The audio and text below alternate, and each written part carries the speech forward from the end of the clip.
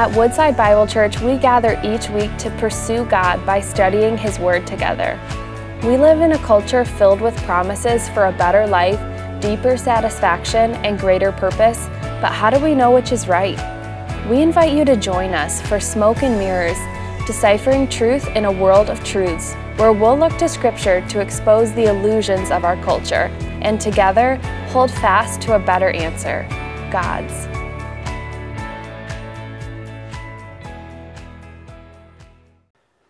I think, therefore I am.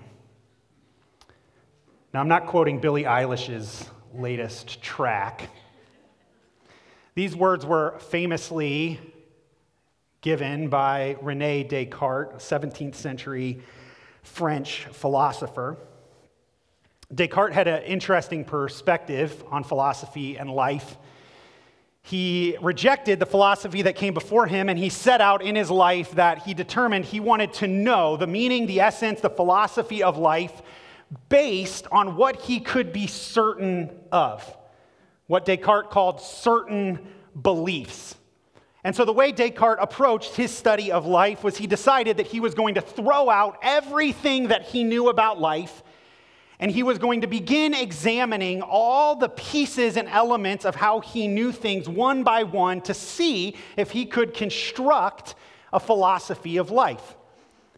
Unfortunately, as he did this, he came to realize that he didn't quite know what he thought he might know, and he became what many people call a radical skeptic. How do I know who I am? How do I know this world is real? How do I know what truth is? How do I know any of these things? And the more he sought, the more skeptical he became, until Descartes reached a kind of foundational conclusion. He realized that if he was doubting, then doubting was a form of thinking, and if he was thinking, then he existed. And so he reached this foundational conclusion in his work, I think, therefore I am. This became the foundation then of Descartes' philosophy, and he began to reconstruct philosophically how he knew other things in life based on this simple truth, that thinking reveals existence.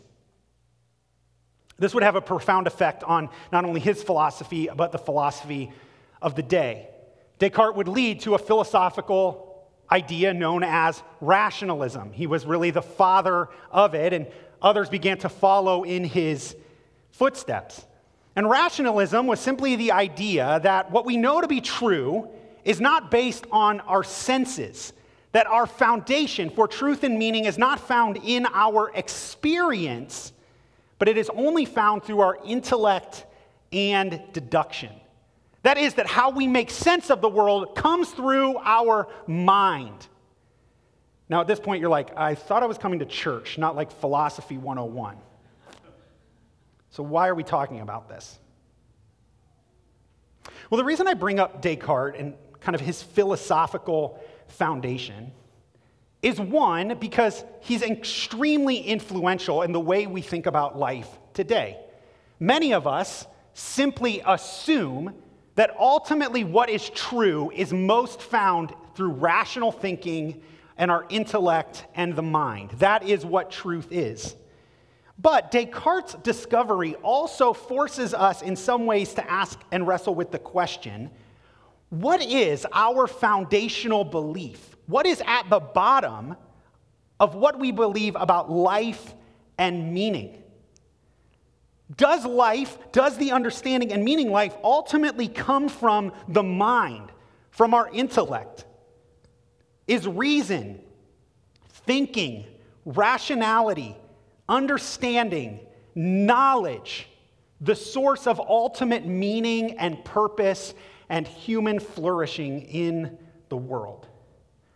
The question I want us to think about for a few minutes today is simply this: is intellectualism the key to a life of meaning or flourishing? Last week, we kicked off a series that we're calling Smoke and Mirrors, where we're looking at the book of Ecclesiastes, the first couple chapters. And the book of Ecclesiastes is an interesting book. It's found in a set of books in your Old Testament that are known as wisdom literature. They're ancient Hebrew wisdom. But Ecclesiastes is an odd book when it comes to wisdom. It essentially centers around the reflections and teachings of a man that we know in the book only as the preacher. And the preacher sets out in the book on a search for meaning and purpose for his life. But in his search for meaning, he kind of sets a thought experiment. He determines at the beginning that he's only going to look at the meaning of life from what he can observe, and what his words are, is life under the sun. What's observable, tangible, that he can see meaning and purpose in. Essentially, he determines he's going to remove God from the equation and look at life to then discover meaning and purpose apart from God. We called this last week, his kind of perspective in the book, a secular worldview. And secular or secularism is the idea of approaching a life with an indifference, rejection, or exclusion of God and religious belief or religious consideration. If you remember last week, we began with a famous quote from Friedrich Nietzsche, "God is dead and we have killed him." That's essentially the idea underneath secularism. God is no longer needed. We've replaced him, and this is how we then consider life. And once we've removed God from the equation, we then begin to seek and look to say, well, where is the meaning of life found? And that's what essentially the preacher looks to do, to try to evaluate life and say, where is meaning and purpose and flourishing and success ultimately found for humanity apart from God? For many of us in this world, we wrestle with the same questions and reality. We are wired for meaning as creatures. We're the only animals in all the earth that are self-conscious. We're aware of ourselves, and because of that, we desire meaning. And we seek purpose and fulfillment and meaning for our lives. But the question that we all wrestle with is, where does meaning come from? And in a world that's secular, that is where God's removed from the equation, we look to all sorts of different places. And the preacher wants us to show some of those places he searched. And in that way, he becomes a helpful guide to help us evaluate and process the places we look for meaning. And so last week, we looked at the first place he begins in the book of Ecclesiastes, which is nature and naturalism. As he looks at life under the sun, he observes the reality of nature. But what he notices is its endless cycles and the lack of purpose, when you look at nature only alone, caused him to draw the conclusion that life is hevel. It's meaningless. It's like smoke or wind. It's vanity.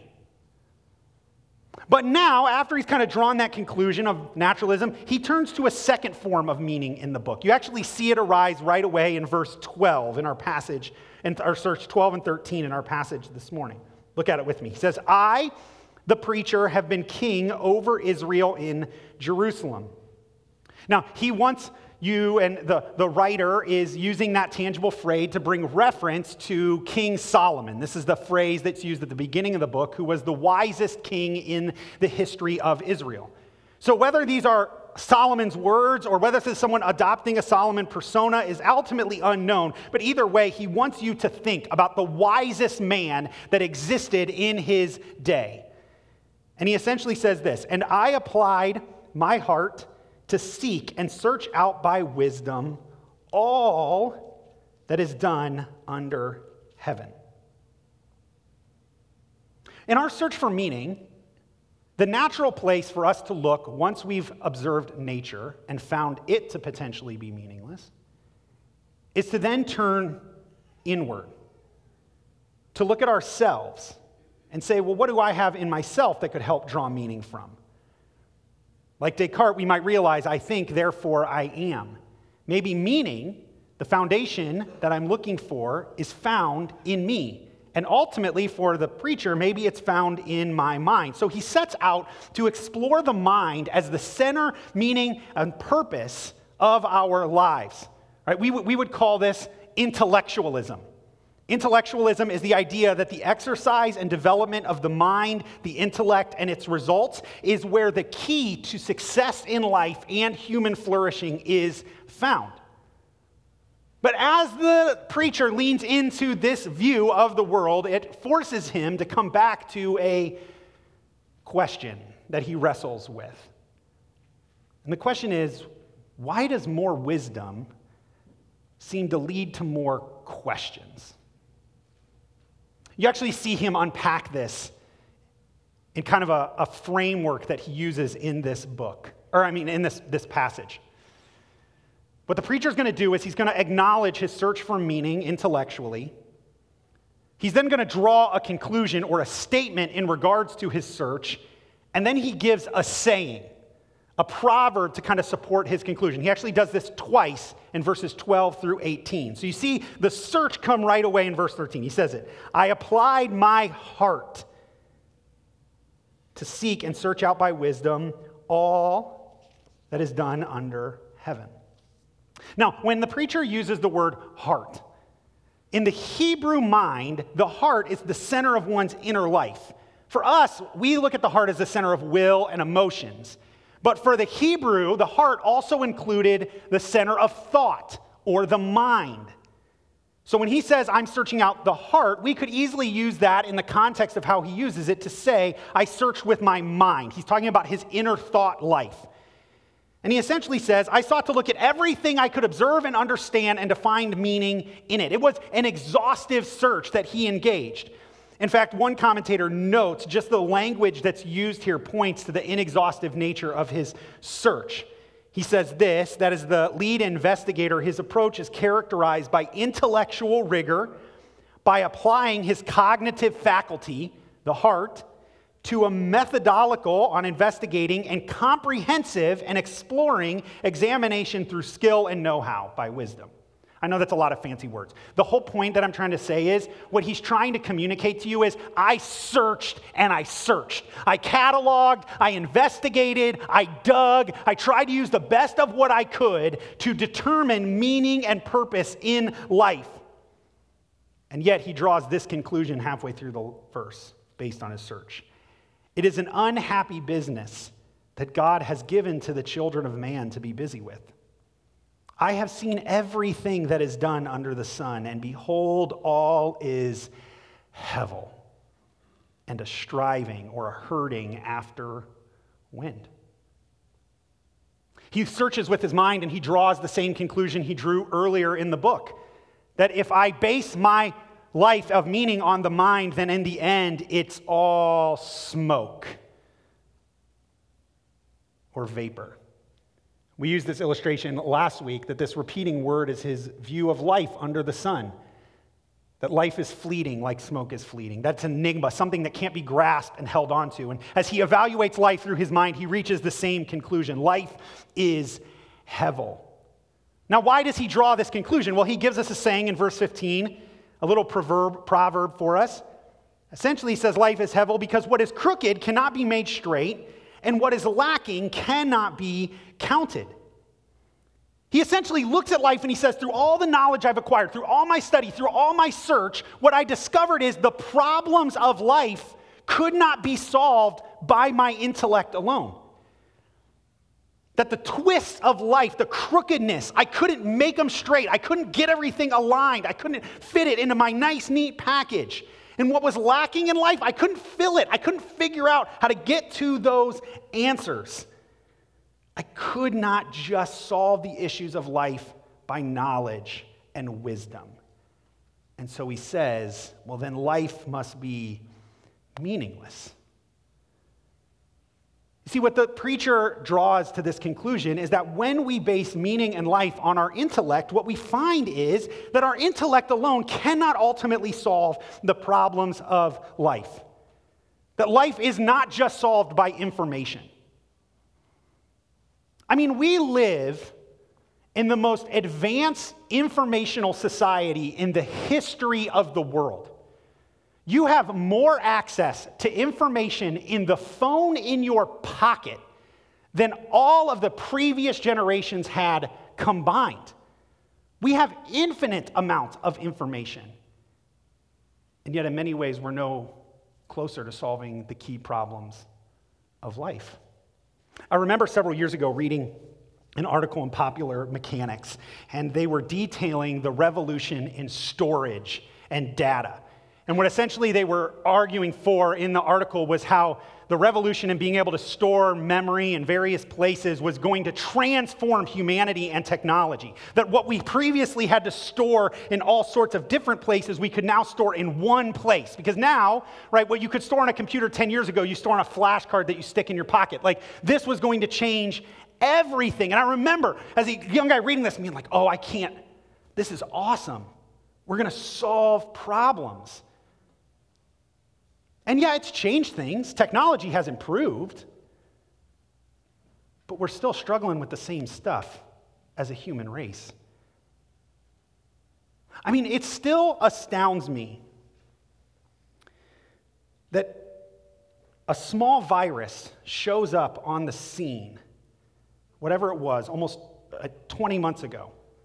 And we have thrown everything we can at this.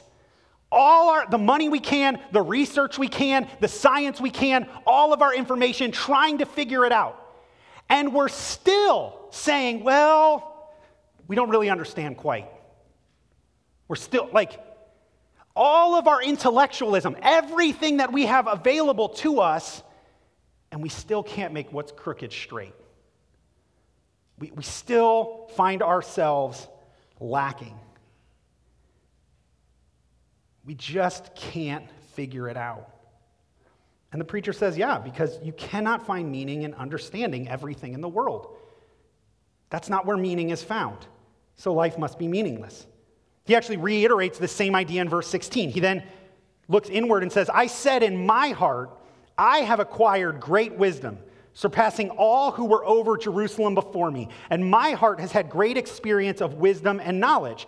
And I applied my heart to know wisdom and to know madness and folly. So he's like, well, if I can't figure it out through information, then I'll try to figure it out through wisdom. And he essentially says, I'm wise. He was a king over Jerusalem. I have as much access to information and knowledge and wisdom. And not only that, I've had the opportunity to apply that in incredible ways by leading a nation, by doing these sorts of things. You and I know that the best teachers to learn from are teachers that are both book smart and street smart. People who have information and have learned how to apply that information in life, that have experience. If you learn from someone that just has information but no experience, that can be helpful in part, but not helpful in full. And if you learn from someone who just has experience but has no information behind it, that becomes insufficient as well. But when someone has the books, the information, and the knowledge, and the experience, those are the best teachers. And essentially what he's saying is, I'm the best teacher. I've had the wisdom and the knowledge, and I've sought to apply that in discovering what's wise, what's good, what's folly, and what is foolishness. Right? This guy's a lifelong learner. And yet again, the conclusion he draws in 17 is, I perceived that this also is but a striving after wind. That trying to discover what's wise and what's foolish, it's meaningless. It's trying to grab something that you can't grab. Why? Well, he says in 18, for in much wisdom is much vexation or frustration, and he who increases knowledge increases sorrow. Essentially, he says the wiser you become, just the more frustrated you get, because you fail to live out that wisdom. You see the mistakes that you made in life. You look at the world and see the problems, and maybe you have better understanding, but it doesn't help you figure everything out. You're still left frustrated. And not only that, it leads to sorrow and a sadness over the brokenness of life. You and I know, those of you that are older and more mature than I am in this room, and we're thankful for you. We continue. And on a side note, we have to be a church that continues to honor those that have walked the path before us. Our culture values youth. We should value wisdom. But those of you that have walked that path and are wise, you know that the more you know throughout life that you've learned, you've only realized how much you actually don't know. Like, isn't that frustrating at some point? Wait, the more I learn, the more I learn what I don't. And he essentially, if that's all there is, if knowledge and wisdom is where we search for meaning, then at some point we draw a similar conclusion to the man and say, well, then life must be meaningless. What's the point? Tim Keller, in his book, Making Sense of God, tells the story of a young man that he met in New York who was devoted to the philosophy of Descartes. He writes this in one chapter. He says, he started, this man, with the only certainty, namely, that he existed and could think. And from there, he tried to proceed by piecing together a view of life that was in every part absolutely rational and proven. To his dismay, he discovered that he could get almost nowhere. He couldn't prove that the universe wasn't an optical illusion, a trick played on him by some demon. He couldn't prove by what standard something was proven. He fell into a kind of intense, radical agnosticism, unable to know that anything existed outside of his own self and mind. When you put intellect at the center, at some point, you recognize that you can't know everything. Now, hear me in this. I'm not critiquing learning and knowledge. That's an important aspect of life. What I'm critiquing and what the preacher points to is that when you make wisdom and knowledge the meaning or the core of life. Because when you do that, what you recognize is that you will never be able to possess all knowledge or all wisdom. That no matter how much you learn, there is one more bit of information, one more piece, one more thing that you haven't known or experienced. You can live as wisely as you can and still not solve the challenges of life when you live under the sun. Life is meaningless. I mean, this is what a number of philosophers discovered in the early and mid-20th century. Out of Descartes' reality of rationalism and this belief post-Enlightenment that we could ultimately find meaning and truth through our minds and rationalism, we eventually realized as a culture that that wasn't actually true. And so what began to rise up in the early 20th and mid-20th century was the idea of postmodernism. And postmodernism essentially said, we can't rationally know everything. And if that's the case, then maybe life is all relative. Maybe there is no absolute truth. Maybe we just can't know. And if that's the case, well, why even try to know? But then we rejected postmodernism, and so now as a culture, we're in like what people call a postmodernism, which is this weird hybrid where we're like, well, we can know some things, but we can't know all things, and there is truth, but there's not absolute truth, and I don't know. And so what we become is we become increasingly agnostic. We become like the preacher saying, we can't know. So why try? What's the point? Life is hevel. And so what are we to do? Well, I think the preacher actually gives us a glimpse later in the book of what we can do to deal with this issue. He cycles back to this idea a little bit later on in chapter 8, so you can turn there with me if you're in your Bible. And he kind of counts and realizes that his quest is fleeting. He says this in 8:16.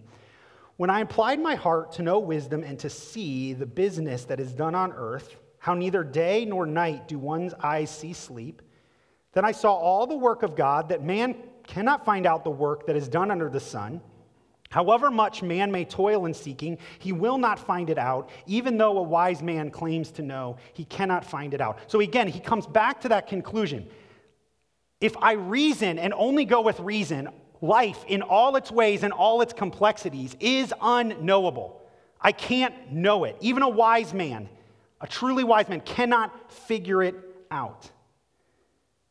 But he draws his eyes for a moment at 17 when he says, then I saw all the work of God. For a moment in his search, the man puts God back into the equation. And it causes him to recognize that he can't know what God ultimately knows. That God is the one who actually is the place where wisdom and knowledge is found. Because the truth is, God has wisdom beyond our understanding. So though we cannot know, that doesn't mean that God doesn't know. In some ways, the move that we see in the preacher for a moment here is a similar move that we saw last week. In naturalism, when we observe all the realities of matter and the universe, we come to the point where we say nothing makes sense. It just feels like endless cycles and it's going nowhere. But once you step back from life under the sun and you elevate your eyes and you recognize that God is the creator, Suddenly, things like meaning, purpose, potential come into play. It's the same with wisdom and knowledge. With no God in the equation, those things feel fleeting and meaningless. They can't provide the answers we're looking for. But once you add God back into the equation, you begin to realize that there is someone who has answers, who created all that there is and therefore knows all things and has set wisdom in the world that can be found. And this is what the biblical authors point us to time and time again, that God is the source of wisdom and knowledge, that he knows everything, and that his ways are unknowable in some ways to us, but he knows. That's why the prophet Isaiah would write and say, "Remember this and stand firm. Recall to mind, you transgressors. Remember the former things of old. For I am God and there is no other. I am God and there is none like me, declaring the end from the beginning. And from ancient times, things not yet done, saying, my counsel shall stand and I will accomplish all my purpose." And they essentially says God made everything. God is the one. He knows the end from the beginning. He knows all. And God is wise. For Isaiah would later write, "His thoughts are not our thoughts, neither are your ways my ways, declares the Lord." John in his letter would sum it up this way: "For whenever our heart condemns us, God is greater than our heart, and he knows everything." What Scripture points us to time and time again is that God is all-knowing. That's the truth. That in our search for wisdom and knowledge, there is someone who has infinite wisdom and infinite knowledge. That it is God. That those things cannot be found in and of ourselves, but only when we look to God. That's why Paul, in his letter to the Romans, which is one of the densest places of Scripture in unpacking the truth of the gospel and Jesus, spends 11 chapters just writing dense theology about God, how he works, about his righteousness and salvation. And when he gets to this long place of dense theological writing, he steps back for a moment, and in Romans 11:33, he says, "Oh, the depth of the riches and wisdom and knowledge of God, how unsearchable are his judgments, and how inscrutable are his ways. For who has known the mind of the Lord, or who has been his counselor, or who has given a gift to him that he might be repaid?" Paul spent exhaustive time searching the truth of God's revelation, and at some point he steps back and says, "I can't. God's ways are inexhaustible." A man during the Reformation named Thomas Aquinas sought to do the similar thing as Paul. He wrote a famous work called the Summa Theologica. And Aquinas' goal was that he was going to try to summarize everything that could be known about God in one work. And he wrote and wrote and wrote and wrote and wrote. And at the end of his life, he said, "I can't write anymore. God cannot be summarized in one work." See, the truth that we remind ourselves from Scripture is that God's ways, his knowledge and wisdom, is unsearchable. It cannot be contained in and with us. It's why Paul then draws the conclusion, "For from him and through him and to him are all things. To him be glory forever." Because when we recognize that God is all-knowing, we recognize that the path to meaning and success and purpose and human flourishing are ultimately found in him and his ways, not in ourselves and our own rationality. It draws us to look to him. And when we recognize this, this is simultaneously the most freeing and most challenging realization. It's freeing to recognize that God is all-knowing and all-wise because it removes the burden from us. We don't have to know it all. We don't have to understand it all. We don't have to be it all. Infinite knowledge is not a burden that you were meant to carry. It's not. It's why we're exhausted by the amount of information that we're inundated with on a daily basis. How many of you just feel sometimes like, I just want to smash this phone because I can't take one more bit of news or one more bit of information or one more tweet? Like, I'm just tired. Because we weren't meant to live in a way where we're constantly receiving information and knowledge and understanding. We're not meant to be the professors of infinite knowledge. And the more we do, the more exhausted we become. There's a reason so many philosophers in history went nuts. And when we recognize, I don't have to be the source of all knowledge, I don't have to try to understand everything, man, that is a freeing realization. But it's also challenging, extremely challenging. Why? Because here's the truth we don't want to recognize often. We like intellectualism and rationality. Because intellectualism and rationality keeps us at the center of the universe. This is why I think Descartes' conclusion is so appealing. If I think, therefore I am, if my only justification for understanding my own existence is me, my own self-awareness, my own thought, if I'm at the foundation, if I'm at the center, if I'm the point, well, then I get to determine wisdom. I get to determine what's true. I get to determine what's right and wrong and what's moral. And I don't need God, and that's a place we like to live. It is. I mean, there's a reason the first temptation in the Bible is saying, if you eat this apple, you will become like God, knowing good and evil. You don't need God to determine those things. You can know. You can rationalize. You can understand. You can be the center. And we love intellectualism and rationalism because it's comfortable. It's easy. We've even built whole theological understandings in the church based on these realities because anything that's outside of our rationalization, we feel uncomfortable with. So we read the Bible based on deduction, not based on the Spirit. And it's not that rationalism is bad, but it's not meant to be God. God is meant to be the center. And it's only when we recognize that we begin to see and experience meaning. Rationalism and intellectualism cannot solve our ultimate problems. At the end of his book, Making Sense of God, Tim Keller kind of summarizes the story of a man named Langdon Gilkey. And Langdon Gilkey wrote a book called The Shantung Compound, where he recounted his time in an internment camp under the Japanese during World War II.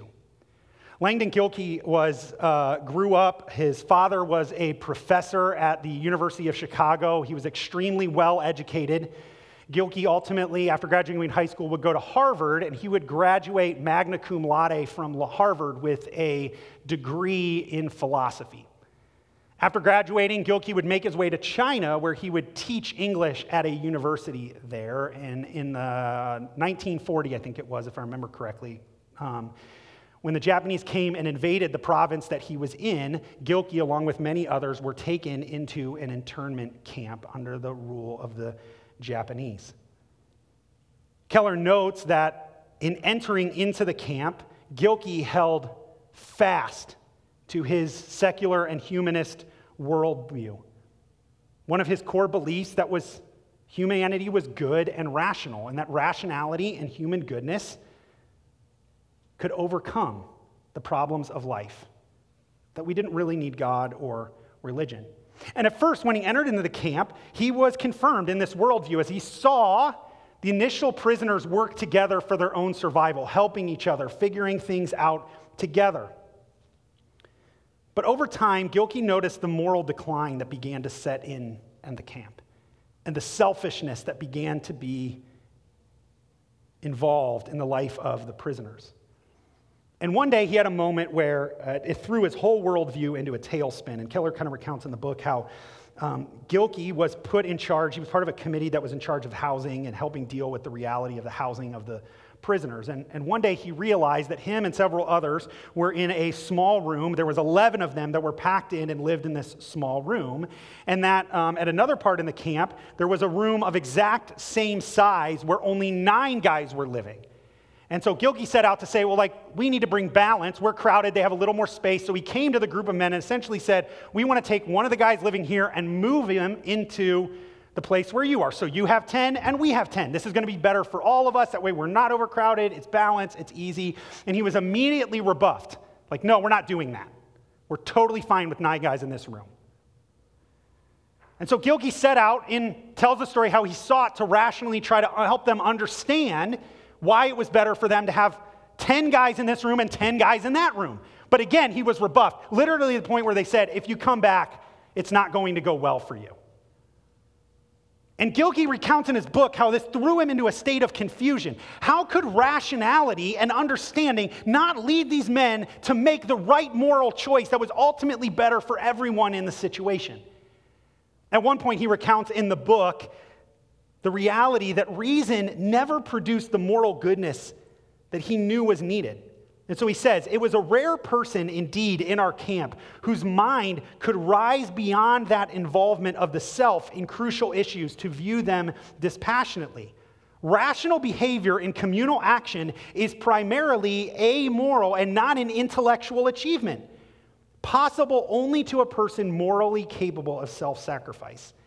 In a real sense, I came to believe moral selflessness is a prerequisite for the life of reason, not its consequence, as so many philosophers condemn. You see, the issue of our lives is that we're broken in our hearts because of sin. And no amount of rationalization, of intellectualism, of more knowledge or more wisdom can overcome that reality. The life of the mind does not produce the heart of goodness naturally, is essentially what Gilkey points us towards. And so how do we begin to live a life of flourishing? Well, the good news is that God has given us a different and better wisdom than just the life of our mind. That true goodness and flourishing comes in recognizing, 1, that he is all-knowing, and 2, that he has made his wisdom available in Jesus Christ. But the problem is, this is foolishness in the world. The Apostle Paul actually says that in 1 Corinthians chapter 1. He says, where is the one who is wise? Where is the scribe? Where is the debater of this age? Has not God made foolish the wisdom of the world? Essentially, he's saying, have we not seen yet that we don't have the answers? We keep looking, and we still can't find the answers we're looking for. For since in the wisdom of God, the world did not know God through wisdom, it pleased God through the folly of what we preach to save those who believe. For Jews demand signs and Greeks seek wisdom, but we preach Christ crucified, a stumbling block to Jews and folly to the Gentiles. But to those who are called, both Jews and Greeks, Christ, the power of God and the wisdom of God. For the foolishness of God is wiser than men, and the weakness of God is stronger than men. See, what Scripture calls us back to time and again is that ultimately wisdom is found in Jesus Christ. That he reveals the all-knowing, all-wise God. And that when we put our faith in him, we come to learn from him the life of meaning and purpose and flourishing. That we don't have to have all the answers, but we can trust the one who does. And we can learn to live the life he calls us to remove ourselves from the center and to put God at the center. And when we do that, that's where purpose and meaning and flourishing are found. Gilkey draws the same conclusion in his book. Towards the end, he says, human beings need God because their precarious and contingent lives can find final significance only in his almighty and eternal purposes, and because their fragmentary selves must find their ultimate center only in his transcendent love. You see, the recognition that God is all-knowing is a call to surrender to him. It's to recognize that your meaning and purpose is found in who he is and his love towards you that's best seen in Jesus Christ. And that when you put your faith in him, you begin to learn his wisdom, which is foolishness to the world. It's foolishness. It's foolishness that God would send his own son to die. What kind of almighty sovereign power does that? It's foolishness to think that human flourishing ultimately comes when we sacrifice ourselves, when we love in a way that give up our rights to benefit those around us. It's foolishness to the world, but it's the wisdom of God. And it's an invitation to say life is found and wisdom is found when you make God the center, not yourself. It's not I think, therefore I am. It's I was created, therefore I am. I was loved, therefore I am. I was saved by a God who would give up his son, therefore I am. I'm redeemed by a God who loves me, therefore I am. And I'm headed somewhere to a new creation of goodness and meaning and purpose and eternal human flourishing in the glory of God, therefore I am. Put God back at the center, and then you'll find true wisdom. Let me pray for us.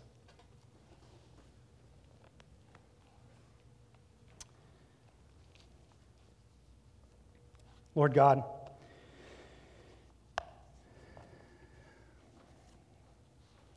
I recognize in this moment, even just in responding to your word, how easy it is for me to want to continue time and time again to put myself back at the center of my own life.